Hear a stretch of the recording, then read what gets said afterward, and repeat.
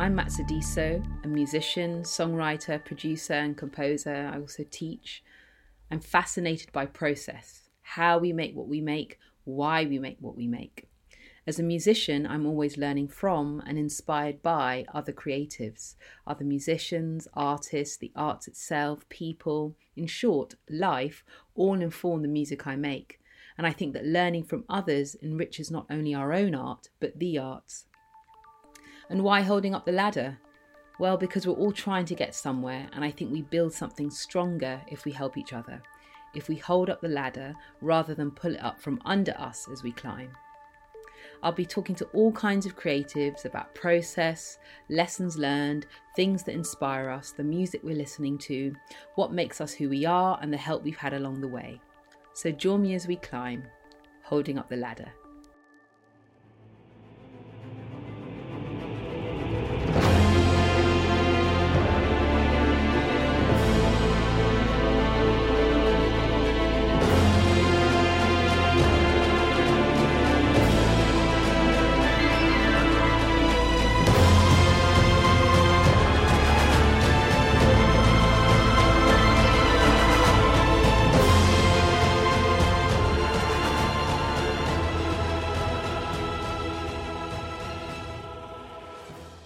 My happy place will always be talking to other musicians about music.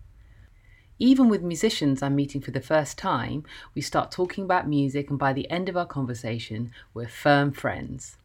Which leads me on nicely to tell you about today's guest, songwriter, producer, musical director and composer, Sarah De Courcy. This foundation that I built up of knowledge of classical, of even like chords, understand the real nitty-gritty of understanding what music does and where it goes. If you go here and here, it equals this, and it brings you this, and it brings you this. Understanding chord changes and where they can take you, all these kind of things. I feel like if I'm in a situation where I want to go somewhere, I can reach for it because I know what it is. I met Sarah through another musician, Mr. Hudson, the Mr. Hudson who's collabed with Jay-Z and Kanye West on Supernova and Forever Young. We started chatting about music as musicians do, kept in touch via Instagram. Sarah moved to LA, which you will hear more about in our conversation, and now we're here in today's interview. Sarah was a child prodigy. She started playing the piano at 3, picked up the violin and was composing violin sonatas at the age of 8. We don't have the audio, but I've put a picture of the sonata manuscript in my Instagram post so you can see how prodigious she was. At 8, I was playing chopsticks. She was performing solo piano concertos at the Royal College of Music in Manchester, leading youth orchestras as a violinist. She won Young Composer of the Year at 9 and Young Musician of the Year at 11. She studied classical piano and film composition at the Royal Academy of Music in London, and it was there that she got into contemporary music. That particular moment when I heard that record changed the way I thought about how I could output my creativity and what was allowed. You know, when you're taught classical music, you know, there are rules and boundaries. It's very, I hate to say snobby, but it's a very traditional, you know, education. So when you hear like these big scores over the top of like dance pop with crazy Icelandic vocals over the top, my head exploded. Sarah wears many hats. She's an engineer and built her own music studio from scratch. We talk about her foundation in classical music and how she draws upon it when writing mainstream pop music, the differences between live arena production versus studio album production, and our mutual love of Justin Bieber. We talk about the importance of understanding the administrative and legal side of the music industry and knowing your worth, not just as a musician, but as a female musician. I feel I was very apologetic when I was first starting out. I didn't want to rock the boat. I felt like I was lucky to be there. There was all men. I was lucky to be sitting at this table. But no, I mean, yeah, it was a stupid thing to feel that way. But you do feel the pressure because you do feel like you're in somebody else's club, you know? We had to record the LA interview outside because Sarah's neighbours were cutting the hedge and the builders were in her house. So you'll hear birdsong and wind, some street ambience, but think of it as the soundtrack, if you will, to our conversation. Sarah, thank you so much for doing this all the way from sunny LA. I'm really jealous that you're in the sunshine with your sunglasses on right now. Thank you. Thank you for having me. It's super exciting to see you as well. It's been such a long time. I know. But LA is beautiful.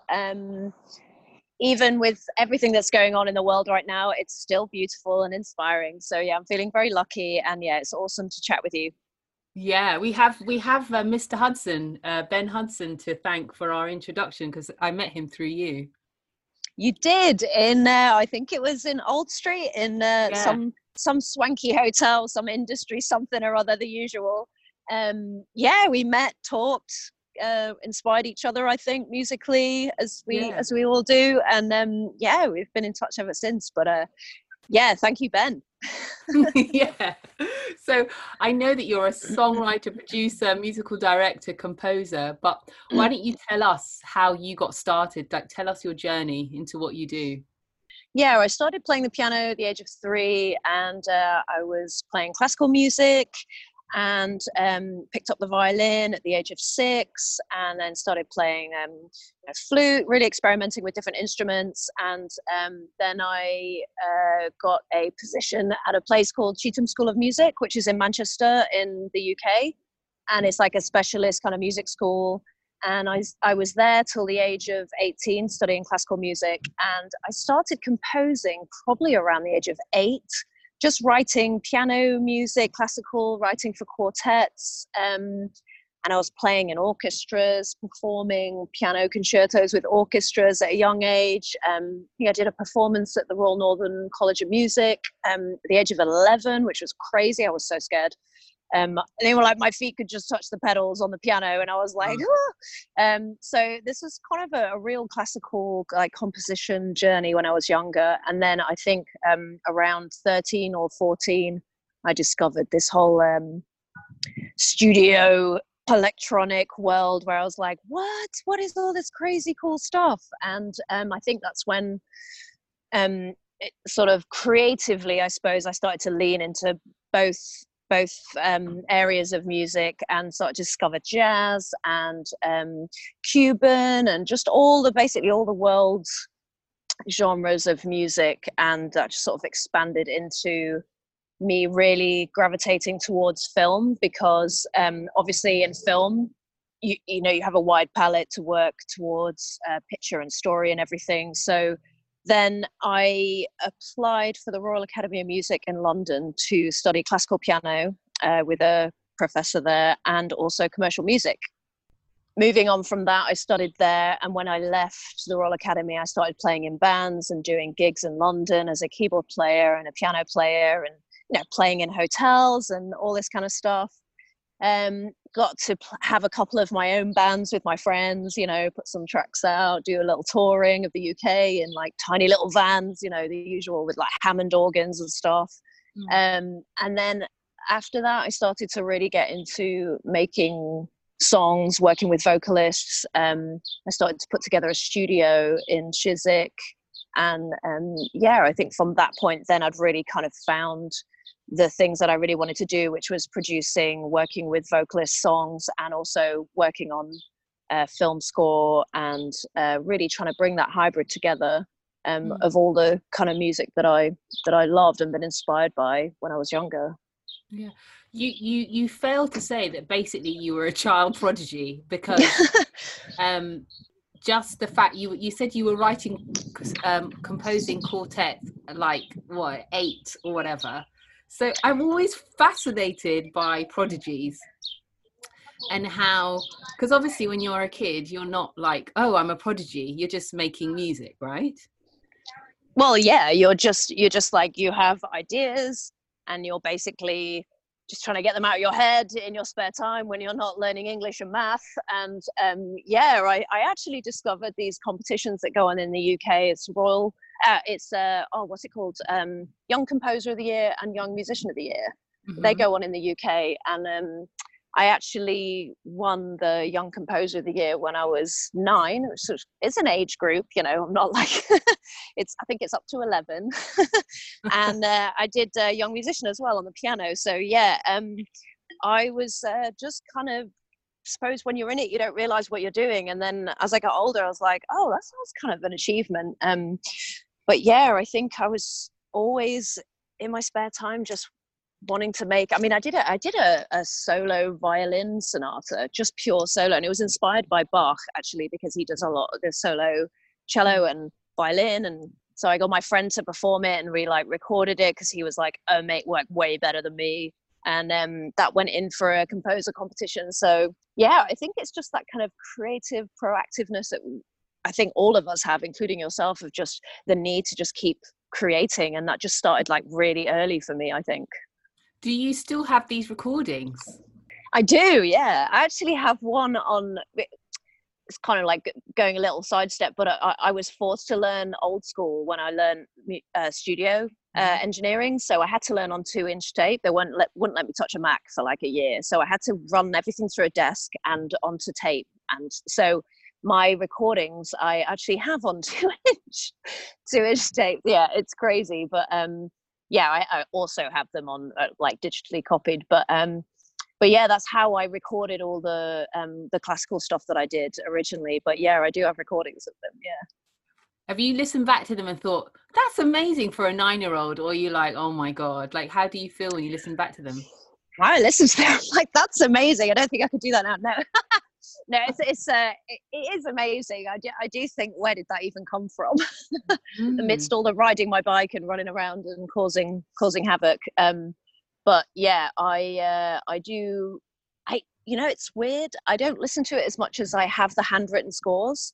I still have all the handwritten manuscripts, and I actually brought them over to LA with me as well. And sometimes I read them. Yeah, I'm like, this is amazing scoring. Yeah, it is. It is just weird actually. My move over here forced, because I was going through everything and it'd been in a pile in my studio in London for years, and my move kind of forced me to open them up and actually read the scores, and and I was like, wow, that was me.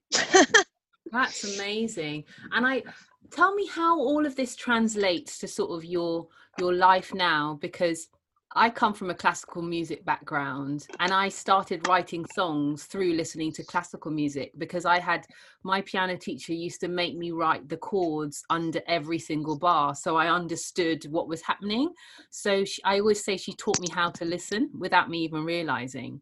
And she would say to me, you need to listen as you play. And I was thinking, I can hear. I don't know what you mean, but I understand now what she meant, because you can play and not listen. It's a different kind of thing. So tell me how all your sort of this really solid foundational learning of this classical rigor has translated into what you do now, and in the composition, but also all the pop stuff you do and all this sort of really big music that you do. How is that translated into your writing?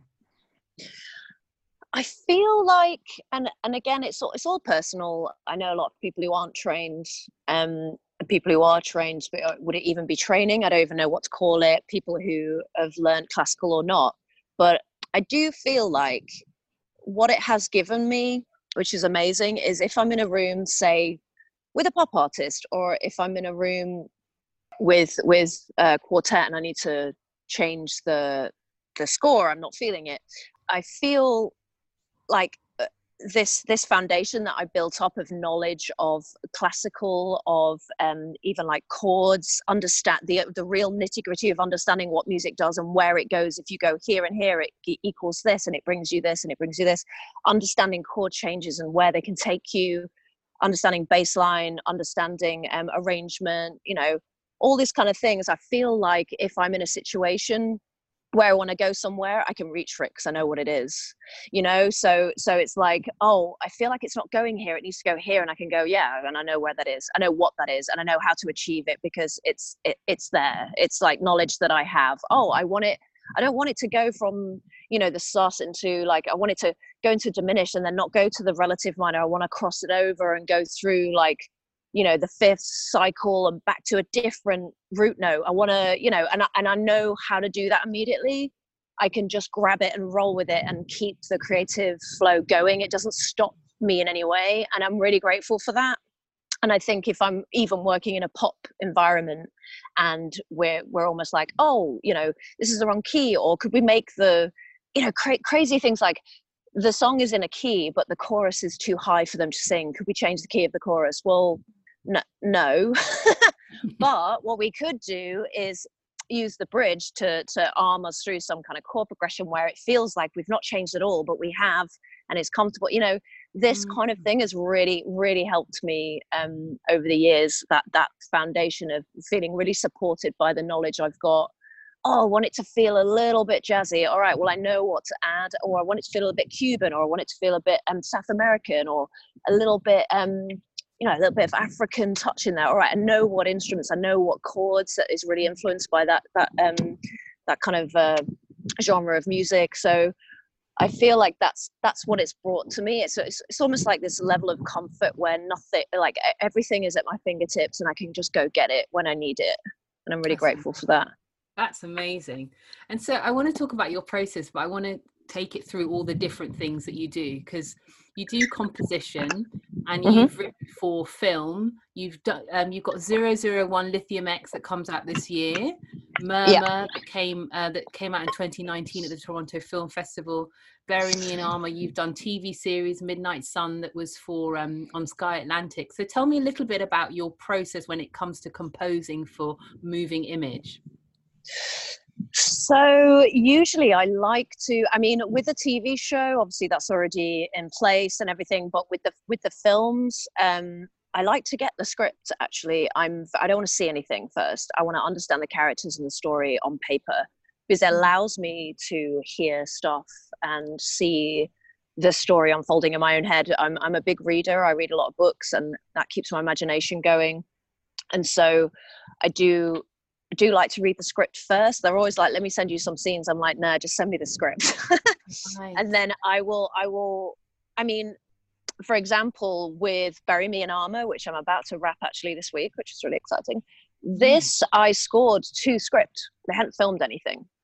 Wow. And I scored the entire thing to script. I picked out the areas in the script where I felt like it would probably need support without even seeing. And obviously the cues aren't the right length because it's not to picture yet, but I scored the theme and the sound, you know, the sound of it, the palette of sounds that I was going to use. I chose just from script and wrote like right the way to the end titles. When the film finishes and the end titles are rolling, I actually decided to compose a waltz just on solo piano. It was more like a nocturne, actually. Yeah, I would say it was a nocturne kind of just to end the mood of the film, you know. So as far as working to picture, it's almost like I'd say the story and the characters come for me first. That's how I hear the sounds. And then when I see the picture, some things I might change, some things I might move around. But that's kind of, so far, I'm only 4 films in, but so far that's how I've approached it. Yeah. That's so interesting, because I was interviewing a music supervisor today, and she said exactly the same thing. She said she needs to see the script first. And then she'll like create playlists for the characters. And I thought that was such an interesting way to write, because I when I write, everything is visual for me. So if I'm scoring for like a short film, I need the images to sort of understand, I mean, get the sense of the story, but the images actually help me write. So it's really interesting what you said, that that's the way around you do it.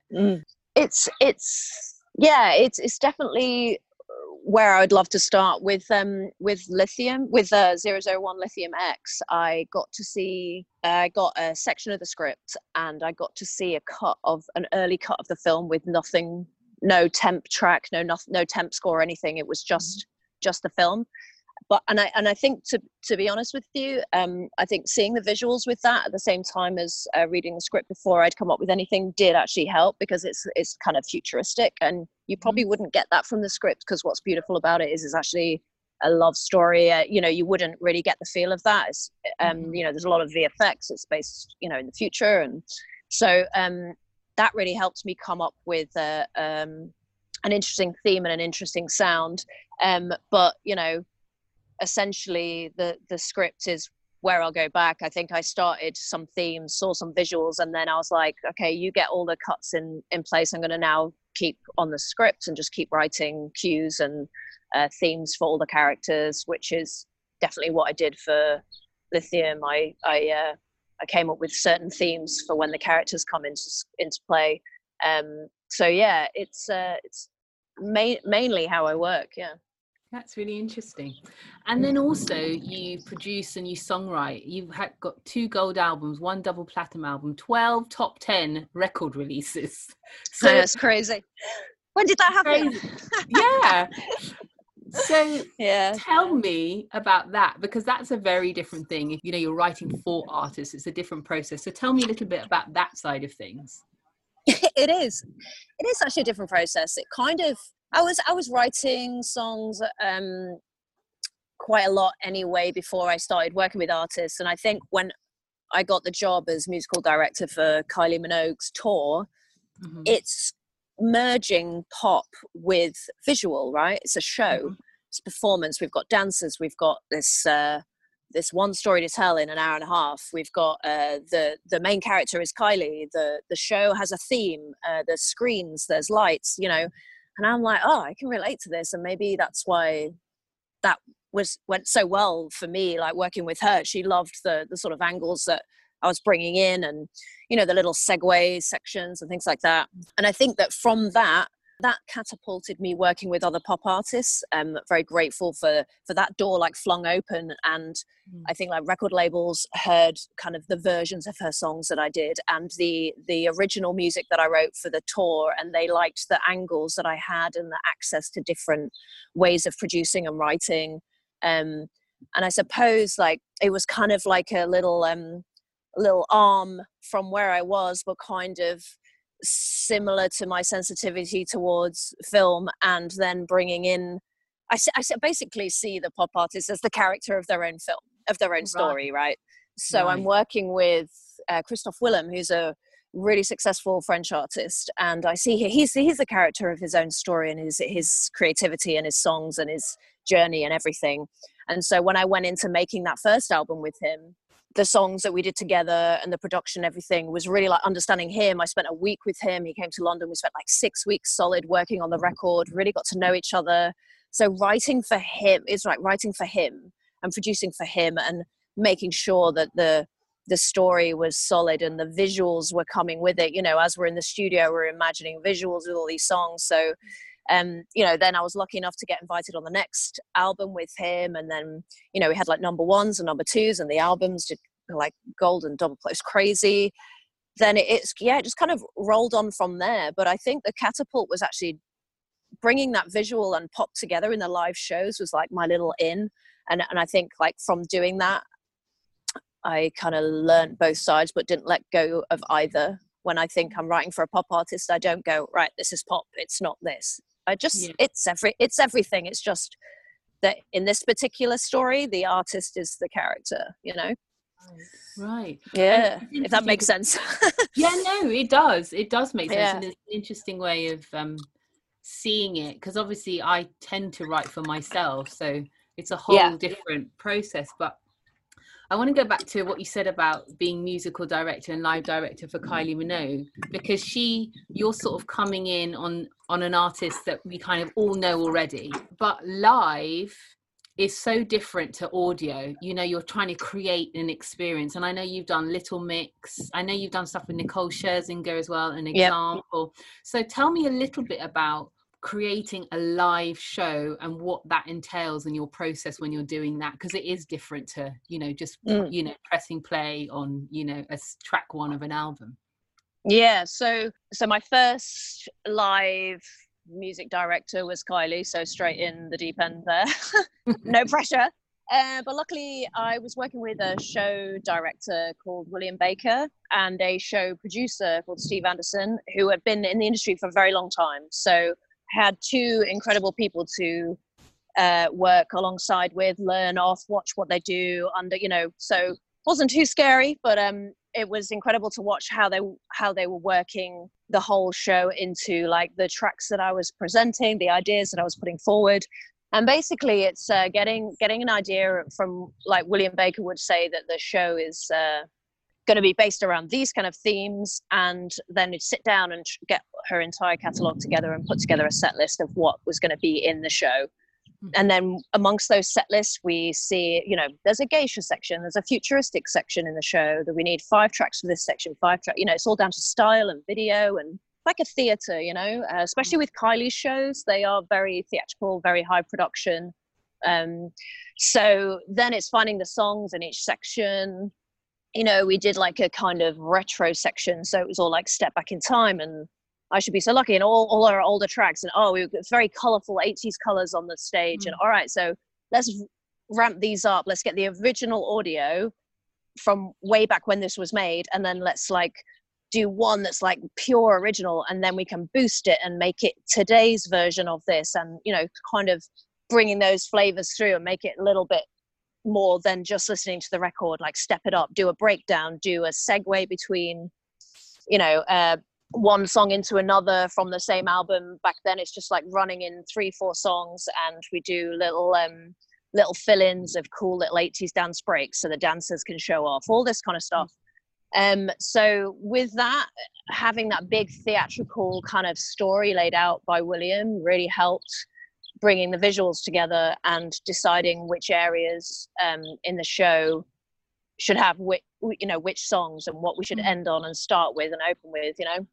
And then moving on from that show, we did like America and Hollywood, but I mean, it was incredible. Like 2 tours with her, it was incredible. And there was a live album made and it was amazing. And then moving on from that was Christoph Willem, where I was working with him and kind of coming up with a show concept as well. So what I'd learned from before, I was bringing in like doing the concept and working with the staging and the storyline. So I kind of stepped up my job a little bit and dabbling into the director side and doing versions, remixes of his first album, and you know, all this kind of stuff. And then obviously it moves on to Little Mix was high production again.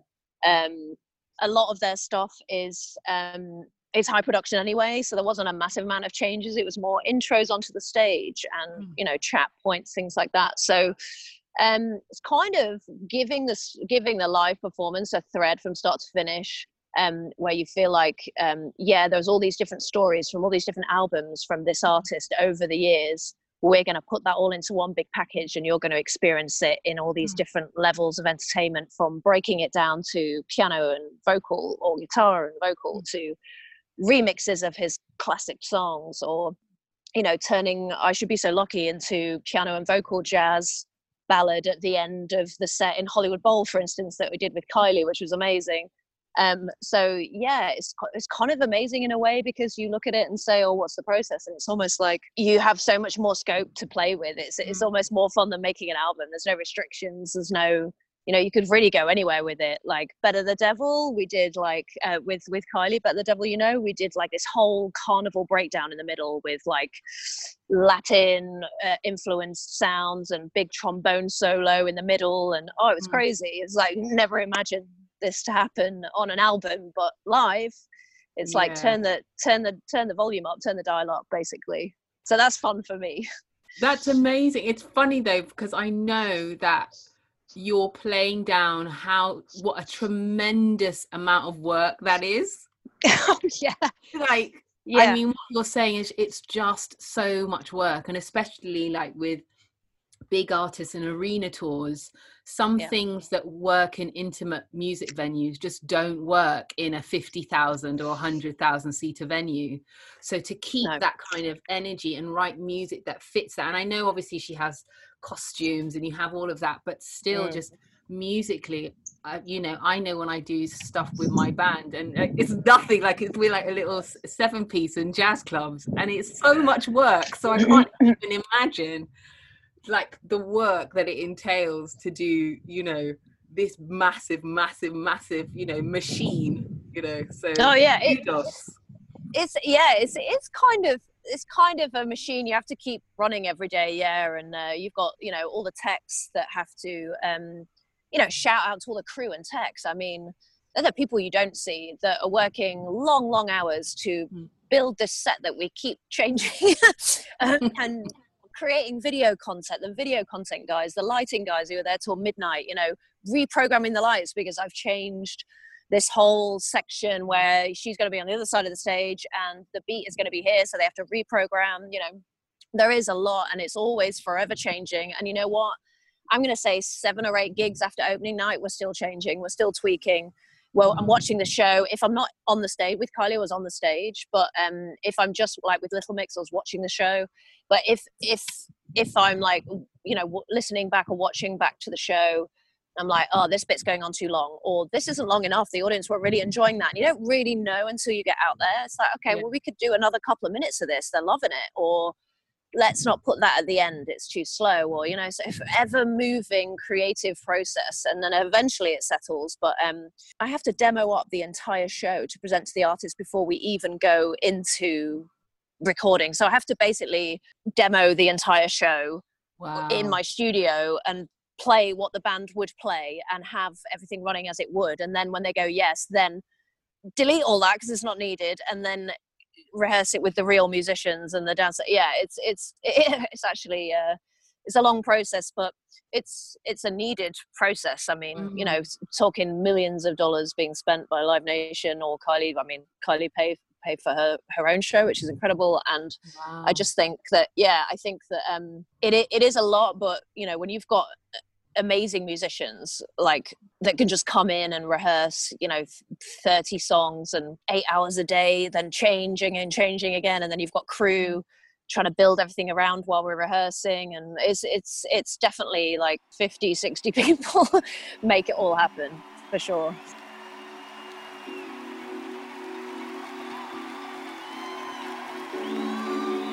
Hey girls,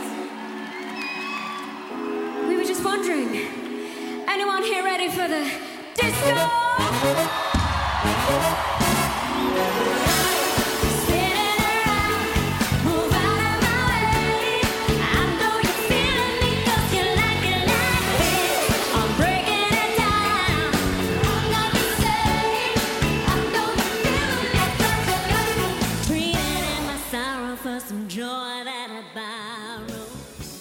Tell me, I mean, I know I can hear you are a lover of music like I am. Like, you love making music, listening to music, talking about music. It's like it feeds you.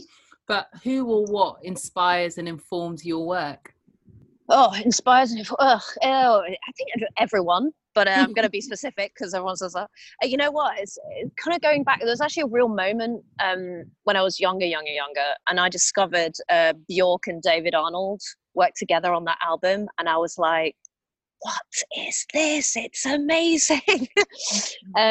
Bjork, obsessed with everything she does. She's an amazing musician, creator, visionary, pioneer, just woof, she's unbelievable. And then David Arnold, who I was lucky to meet like a couple of years ago in London, we had like dinner, and he's awesome as well. But those two, when they did that track, that album, I was like, I don't understand what's going on here, but it's incredible. Like, this is classical and it's pop and it's all these things like hybrid together. There's a vocalist who's got an original vocal sound. It's not just the usual vocal. You know, you're coming out of the 80s where everyone's singing the same. You're coming out of the 90s where everyone's singing the same pop.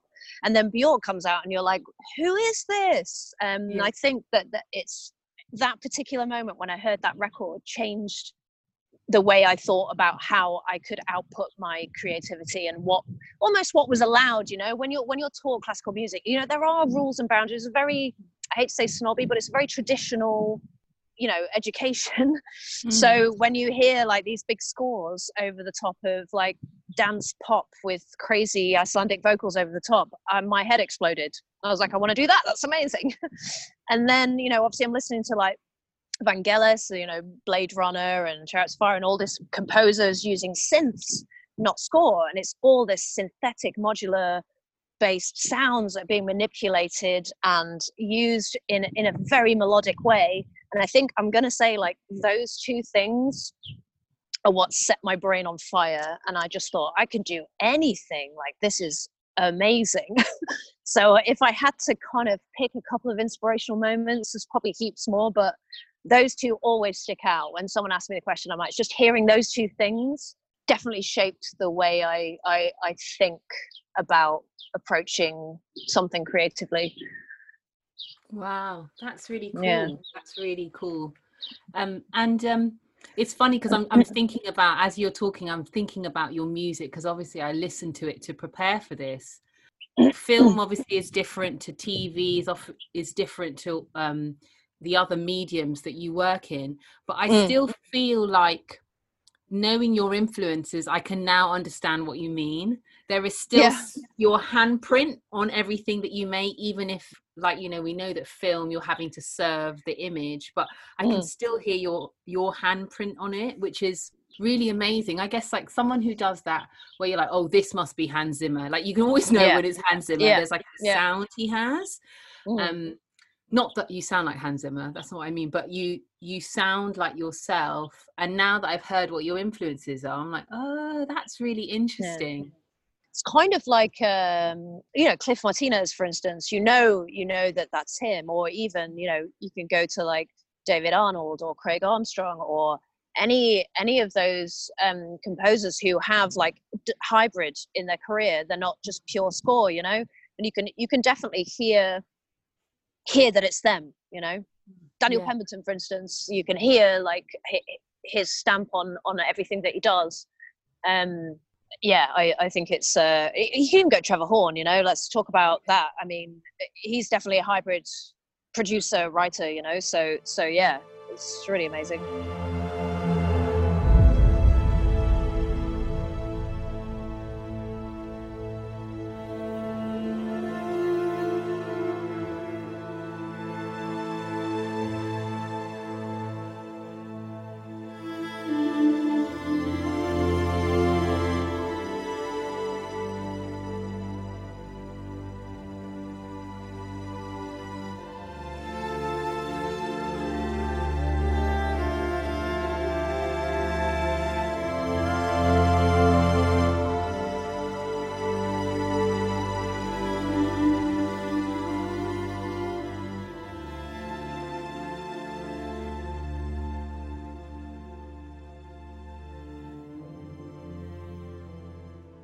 You're building your own studio. I want to talk about women in tech spaces, because that's a really tech thing. I was listening to Linda Perry talking about her, like, she basically just learned how to do stuff kind of by herself.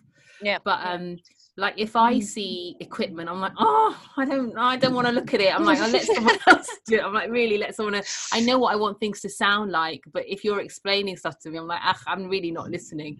But tell me about, you're literally making your studio and building up from scratch. Tell me about how you do that and why you're just so into that as well. It is a bit weird that I'm into it. I'm very into it. I built my first studio in London, actually. It was this empty room in a block of studios that there's a room sorted out kind of thing. It was cheap, which was handy for me at the time. I was like, I could turn this into a studio. And I think, like, there's a couple of friends I knew in the industry, and there's a guy called Janto Browning who's Australian, and he worked at a music equipment store. So he'd like bring mics over for me to test and take them back to the shop the next day, and like equipment for me to try out and understand and get my hands on stuff. And obviously, because I learned old school when my music teacher taught me the music tech side, I understand the thread of sound, like analog, not just digital. So I think that to be honest, I think that really helped me understand what limiter, compressor, EQs, you know, cut-off, resonance, all these things. I understand what it brings to something. You know, my first reverb was a Zoom 1201, which is an actual outboard gear that I put vocals through, and I have to set the reverb. And then if I wanted that reverb again, I'd have to like find it again. You know, it's like it's like, that's it, print it and you're done, you know? So I think because I learned like that, it really helped me pick up engineering quickly. And like mics and like trying out mics. Why do I like this blue mic over this Neumann or this Rode or this AKG? Why is this one better? Or is it condenser or cardioid, whatever? Ribbon mics for this, all these kind of things. And I think it just really interests me that what I could get out of an instrument using different equipment, you know, like different microphones. When I'm recording violin, for instance, the other week, and it's just like this whole different sound. I'm doing something that's quite raw. I want to do it on the road. I don't want it to sound too expensive. I want it to sound like this. And then if I'm doing score stuff, I get it on the Neumann, get it on a nice room mic, get it on a good sound base to kind of get it to sound how I want it to sound. They're almost instruments in themselves. You know, it is the way that the instrument is being presented to you is going through those things. So it's almost like that's what makes it really interesting for me. So when I was building my studio in London, I spent a long time kind of sussing out obviously the room and acoustic paneling and all that, but also just the gear that I wanted to use and how I wanted to use it and how I wanted my audio thread set up. So yeah, it kind of started there, and then obviously I moved over to LA and get to rebuild again, and a few things have changed and I've been doing it longer. I'm getting different types of equipment, trying out different things. So it's always been a bit of a passion of mine to understand kind of every part, all the parts of the car, basically. How does this run? It's not just this bit, it's all of it, you know, all doesn't work without each other kind of thing. So yeah, it's always been a big interest of mine. Wow. Gosh. Well, you have more patience than me. It's weird, but it does excite me. It's a little bit weird. So how did you tell me about your move to LA? Why did you decide to, I mean, apart from the weather, obviously, but why It's LA? all the weather. It was all about the weather. It's got nothing to do with LA. It's just I wanted it to be sunny. No, the sun helps. No, I felt like I spent a long time in London, 10 years or something, building everything up, and I felt like I'd reached a point where there's certain things I wanted to do that I wasn't amongst creatively, like people, like companies. I was doing a few trips back and forth and getting some great responses. And then I think in my head, I was like, I think a nice change of location, a whole new set of like clients to get to know. If I really want to break into film, I mean, I was pitching for a few films in London, and I was doing well, kind of getting Q placements and stuff, but I really wasn't grabbing a hold. And the more I was coming over here, the more they were like, well, if you're here, it's kind of, you're going to meet a lot more people. So I think it was just like, I needed to jump into a deeper pond and get a bit scared again. I was nice and comfortable in London, and it was great, but I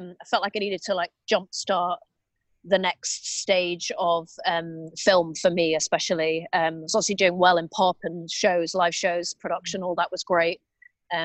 So I think that's one of the main reasons why I moved, was to really jumpstart that part of my career, like really throw myself into it. And within sort of 7 months of me hustling and banging down doors, I got my first film over here, like full score. So yeah, that was a main reason for moving. And then obviously the sunshine. And tell me, how are you finding? I mean, you're clearly not going to come back here, but how are you finding? How are you finding it in terms of work and you know that you went out for the reasons that you went out for? And I know LA is such a hustling place because everyone is going to make it. You know, how have you found it? You've been there 2 years now? Yeah, 2 years. It's, you know, when I first got out here, it was really tough. I had to do a lot of meetings with people who probably couldn't help me, but might know someone. You have to be willing to put the time and the work in.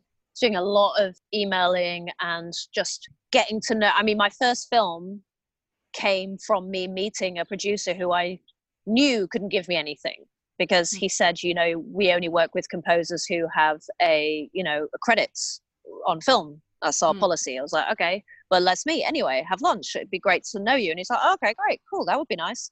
Luckily, he's like a super nice guy. And it was Identity Film, actually. His name's Anthony, and he runs Identity Film. So we met at Soho House and we had a lunch. And he was like, you know, I'm sorry, I can't, you know, give you any films, but stay in touch. I'm really looking forward to following your career. And to be honest, I did a lot of those meetings, a lot. They wouldn't say they were dead ends at all, but they feel at the time you're like, oh, you know. And I was just basically making music, scoring to picture for advertising for brands and stuff to keep the rent coming in, which is also fun, actually. I really enjoy it. And then one day Anthony called me and said, look, I had a meeting with a director the other day who's looking for a composer. It's not under our production company, this film, it's somebody, but I recommended you should go meet him for lunch. And that's how I got my first film, like full feature film. So so it can just come from anywhere. So basically I knew that when I came out here, so I just exhausted myself meeting like anyone and everyone, and just sending out my reel and just making as much of a dent socially as I could to get people know that I'm here, meeting composers, even, you know, just going and meeting other composers. You need an assistant, all this kind of stuff. So so yeah, it was tough, and there's obviously a lot of people doing that, but you don't really take notice of that. You know, people say, oh, everyone's doing it, it's too hard. It's like, don't worry about what everyone else is doing, you just do it, and you'll pop out. If you've got your own thing, just stick to it. You know, someone from BMI said to me before I left in London, she said, just stick to what you do, don't get distracted by everyone else, and you'll do fine. And I kind of really, it rings in my head every now and again. I'm glad she said that.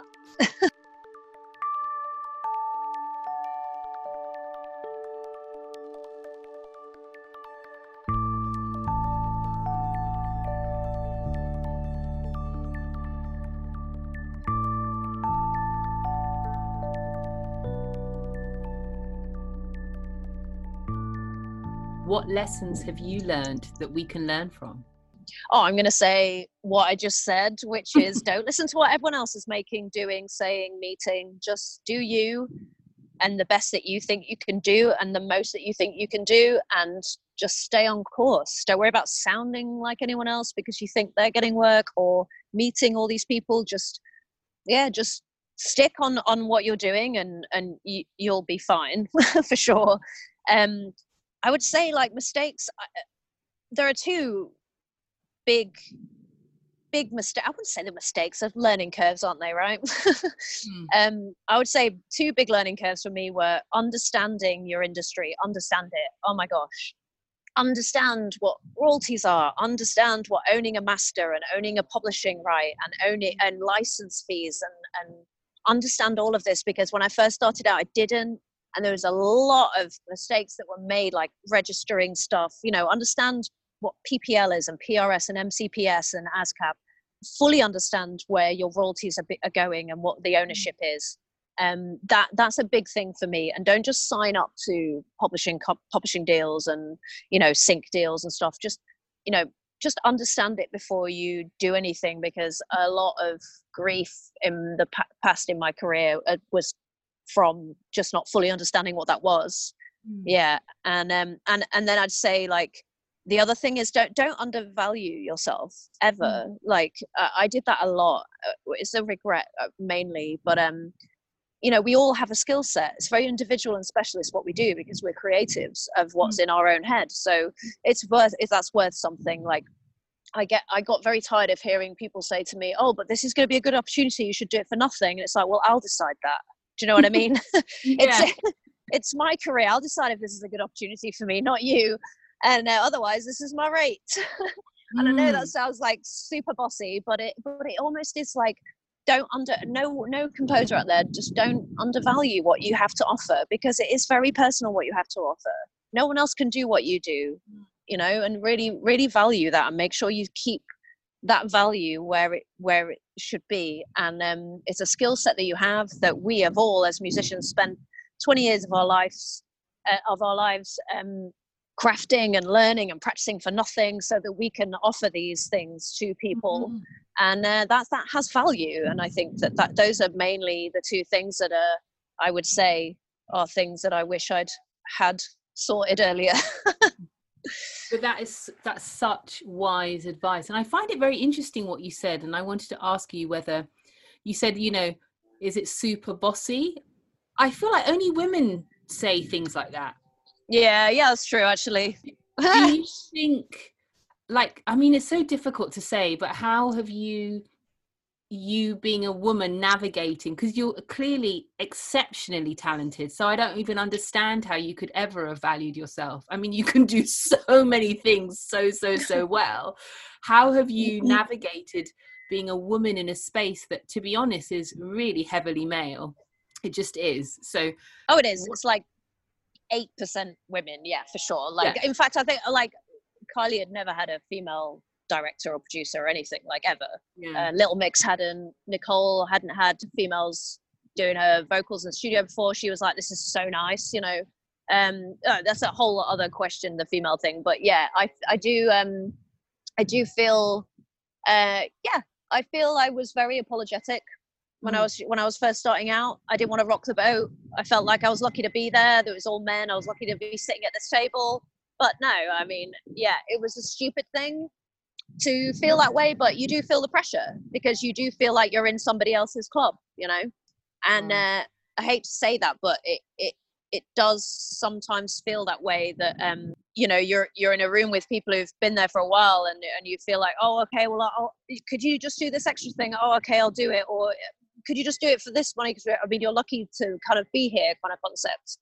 And I do feel like it has taken me some time to become quite headstrong with what I have to offer, and I've turned things down which I would never have done in the past. Oh my gosh, never would I have turned down an opportunity. But now I'm like, that's not so much an opportunity for me, but I feel like you're getting something for cheap because this, that, and the other, you know. And I know it sounds a bit brutal, but there is a lot of that goes on. So I think that's definitely something that maybe it stems from being female, I don't know, but yeah, we need to stand a bit stronger with that one, definitely. And the more sorry, for it. I was just saying, the more we understand, I think it helps us feel stronger when we're having these conversations. It goes back to my other thing. If you understand your industry, you know what your royalties are worth, you know what your master is worth. So then if you're going in with a client headstrong and going, no, I want this, you can explain why, because you understand. And I think a lot of people don't push back because they don't understand. So they get scared, so they just kind of agree. And I think arming yourself with that information is really important. No, totally. I mean, they say knowledge is power. And I think if you're coming into a predominantly male space, and there is a lot of, I find, the music industry, there's a lot of people just pressing, and they sort of, they chat a lot of nonsense sometimes, and you have to learn how to navigate it, and that's something, I think it is a language in and of itself. Like, understanding the music industry is understanding a language, Yeah, very much so. It's like, speaking to a supervisor not too long ago, and she was like, oh, we need a song for this new Netflix show. It'd be like a song put into an episode, a poignant moment. Oh, great. Okay, this is the funding, but it's going to be like a great opportunity. Everyone's going to see it, blah, blah, blah. I'm like, yeah, like any other show. Like, and this is a job. You want a song, you want to get it from me. This is what it costs. Yeah. All the things I do, people are going to see. So it's almost, you just have to be wary of that. Obviously, there are exceptions. If you're trying to break through on something, like the first film I did, that was really important that I did that, and I got that first feature film. I wouldn't like the second film that won at the Toronto Film Festival. That came about because I'd done the other one. So for me, I did some deals here and there where it's like, all right, well, I'm gonna have to swallow that a little bit because he's taking a risk on me because I've never done a feature film. So that's different. But I knew I was going to get something out of it. You have to make sure that if you are making deals and you are lowering your value in certain areas or accepting extra work, that you are going to get something out of it for you, not just for the client, or for, just make sure that it's a marriage, make sure you're both happy with the decisions and the deal that's been made. Yeah. Definitely. So my last question, what music are you listening to? Oh, I listen to so much all the time. It's too much music out there. You know what? Weirdly, at the moment, I'm listening to Nick Cave and Warren Ellis. Weirdly, not weirdly, they're fantastic, but it's random. It's this film score, The Proposition. It's a small film that probably no one's heard of, but I know you'll actually love this score. You should check it out after this chat. I will. It's so raw and beautiful, and like raw bass recordings and violin, and it's this like dark kind of western. It's a score for a film, so there's a few songs in there that he sings, but it's very storytelling. It's very it just like sucks you into this world. It's incredible. And I was in Mammoth skiing, and I had a day off and went hiking in the mountains and just had the soundtrack on, and had the score on, and it was amazing just walking around and listening to it. So that I've been listening to at the moment.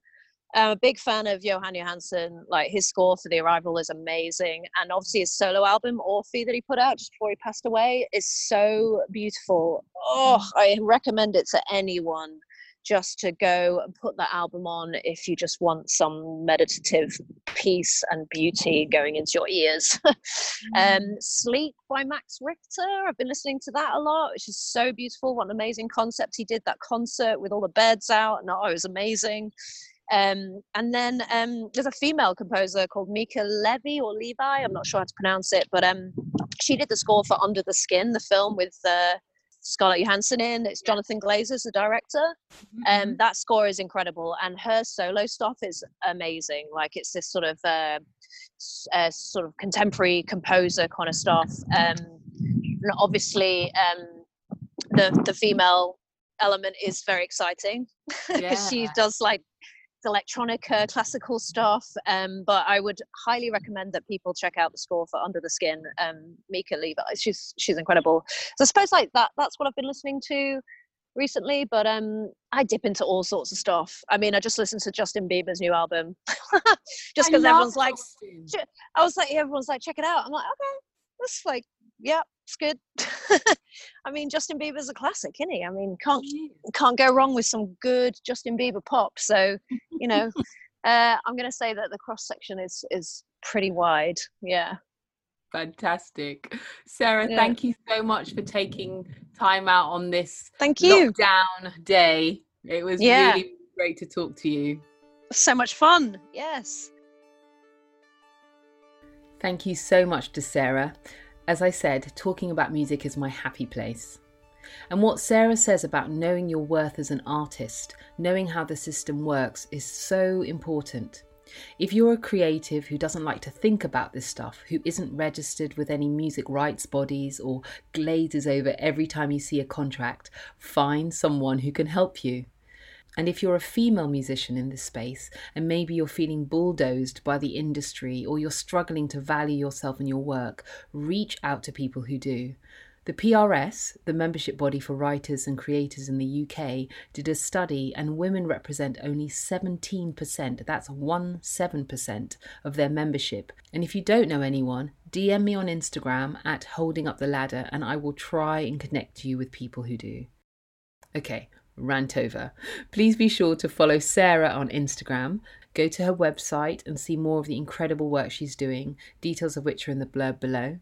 In great news, Holding Up the Ladder is now available across a range of different podcast platforms. So as well as SoundCloud and Acast, we're now on Spotify, Apple, Stitcher and Deezer. So you have many more ways to like, share, comment and subscribe at Holding Up the Ladder, #HUTL. And if you'd like to support the podcast, you can also donate. Just click the link below. Next week is our season finale, and you're in for a treat. I shan't spoil the surprise, you'll just have to tune in next Friday to find out. Until next time.